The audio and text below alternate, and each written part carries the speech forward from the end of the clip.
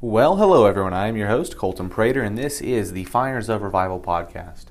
And I am honored that you would take the time to listen into this episode, and I pray that this episode will be a blessing to you. And I would just like to say thank you to all of those that have been sharing the podcast, that have been faithfully listening from day one, that have been giving it reviews and helping spread the word about it. I just want to say thank you for doing that, and we'll open up with a word of prayer before we jump into our message.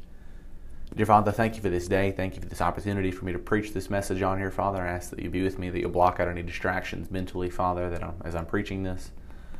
Thank you for the technology allowing me to preach this on here for others to listen to this across the world. And I ask that you'll just have new listeners tune in to this episode, Father, as it gets published, and that you'll be with those that are listening in, that they'll take it and apply it to their life, Father, and that they'll draw closer to you because of this message, Father.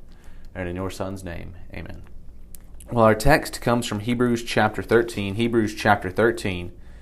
we're going to look here at a phrase and a verse. So Hebrews chapter 13, we're going to look here at verse number 5, Hebrews 13:5, and the last little half here, the last phrase in this verse. Now, this phrase here is a small phrase, but I believe it'll be a blessing to you and has a powerful meaning. Even though it's only a short little sentence here, a little phrase, half of a verse, I believe it packs a mighty punch spiritually and has a huge message in this verse that God wants us to get and He wants us to grasp and that He wants us to use in our life. In Hebrews 13:5, the last half, it says, "For He hath said, I will never leave thee nor forsake thee." And that's God speaking there. I don't want to read it again. It says, "For He hath said, I will never leave thee nor forsake thee." And that's God speaking there, saying that He's never going to leave us nor forsake us. This verse here is a promise from God Himself.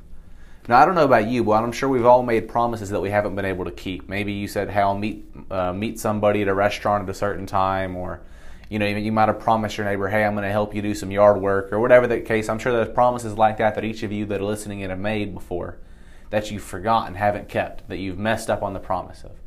But the beautiful thing is, every promise that God makes, God keeps. If God says it in His Word, it's going to happen. If God makes a promise, it will happen. And that's the beauty, that's the guarantee of God, is that He never lies, He never can lie, and He never will lie. And that every promise He makes, every word in this Bible we have is true. Whether we believe it or not, whether we decide to trust it or not, it's going to be true whether we trust it or not. It's always true. And that phrase, I will never leave thee nor forsake thee, is true. It's a very true promise. And as I said, this is a promise from God Himself. And the point of this verse is to help encourage us. This promise helps encourage us and helps us grow in our faith. This promise that God is never going to leave us nor forsake us. I just want to challenge you, if you're ever down or discouraged, think of this.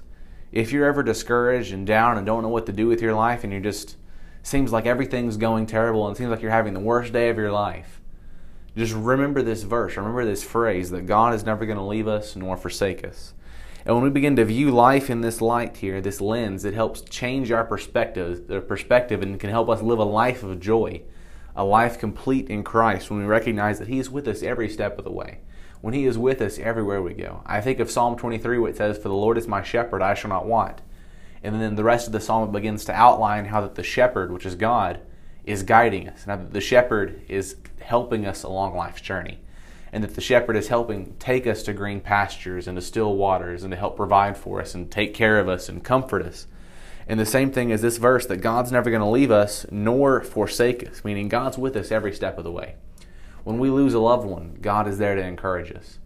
When we have a bad day at work or a bad day at home, God is there to encourage us. When we have a bad day in general, God is always there. When it seems like nothing will go right, God is always there.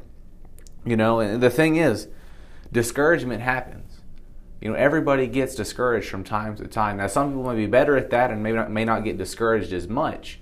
But every person, if we're being honest here, knows that we get discouraged from time to time. And it's just a part of life. That's why so much of the Bible is written to the discouraged heart, to those that are downcast, those that are downtrodden, those that are going through hard times, because God knows that all of us go through hard times. And this verse is a soft pillow to help get us through the night, to help get us through that hard time. The fact that God will never leave us nor forsake us.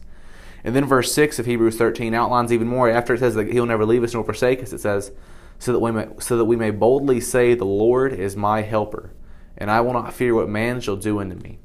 So he's saying the reason that we trust in God, the reason that God's never going to leave us nor forsake us, is that we can boldly say the Lord is our helper. Because without God, we're nothing. Without God, We can try and do things on our own, but without Him, we're nothing.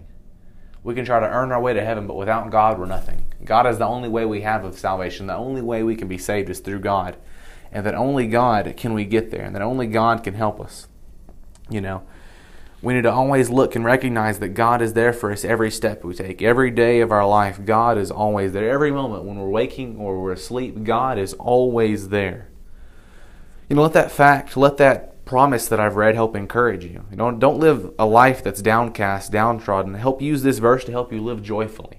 To live a joyful life knowing that God will never leave us nor forsake us. The fact that God is there to comfort us and to help cheer us through our life. I don't know about you, but that's an extremely encouraging fact, an extremely beautiful promise that God Himself, the creator of the universe, the one who created everything we see around us, loves and cares for you and loves and cares for me so much that He's never going to leave us. That He's going to always be there for us when on our best days, on our worst days, on good moments, on bad moments, when we mess up, when we succeed. God is always there. You know, let that fact change your perspective in life. Let that fact help you live a life more filled with joy than before. Because God wants us to live joyful. God didn't create this life for us to be in the mully grubs all the time, for us to be sad all the time. God created us because He wants us to be joyful representations of Him. He wants us to help shed the light of Christ. And we can only shed the light of Christ when we're encouraged and when we're happy and when we're joyful.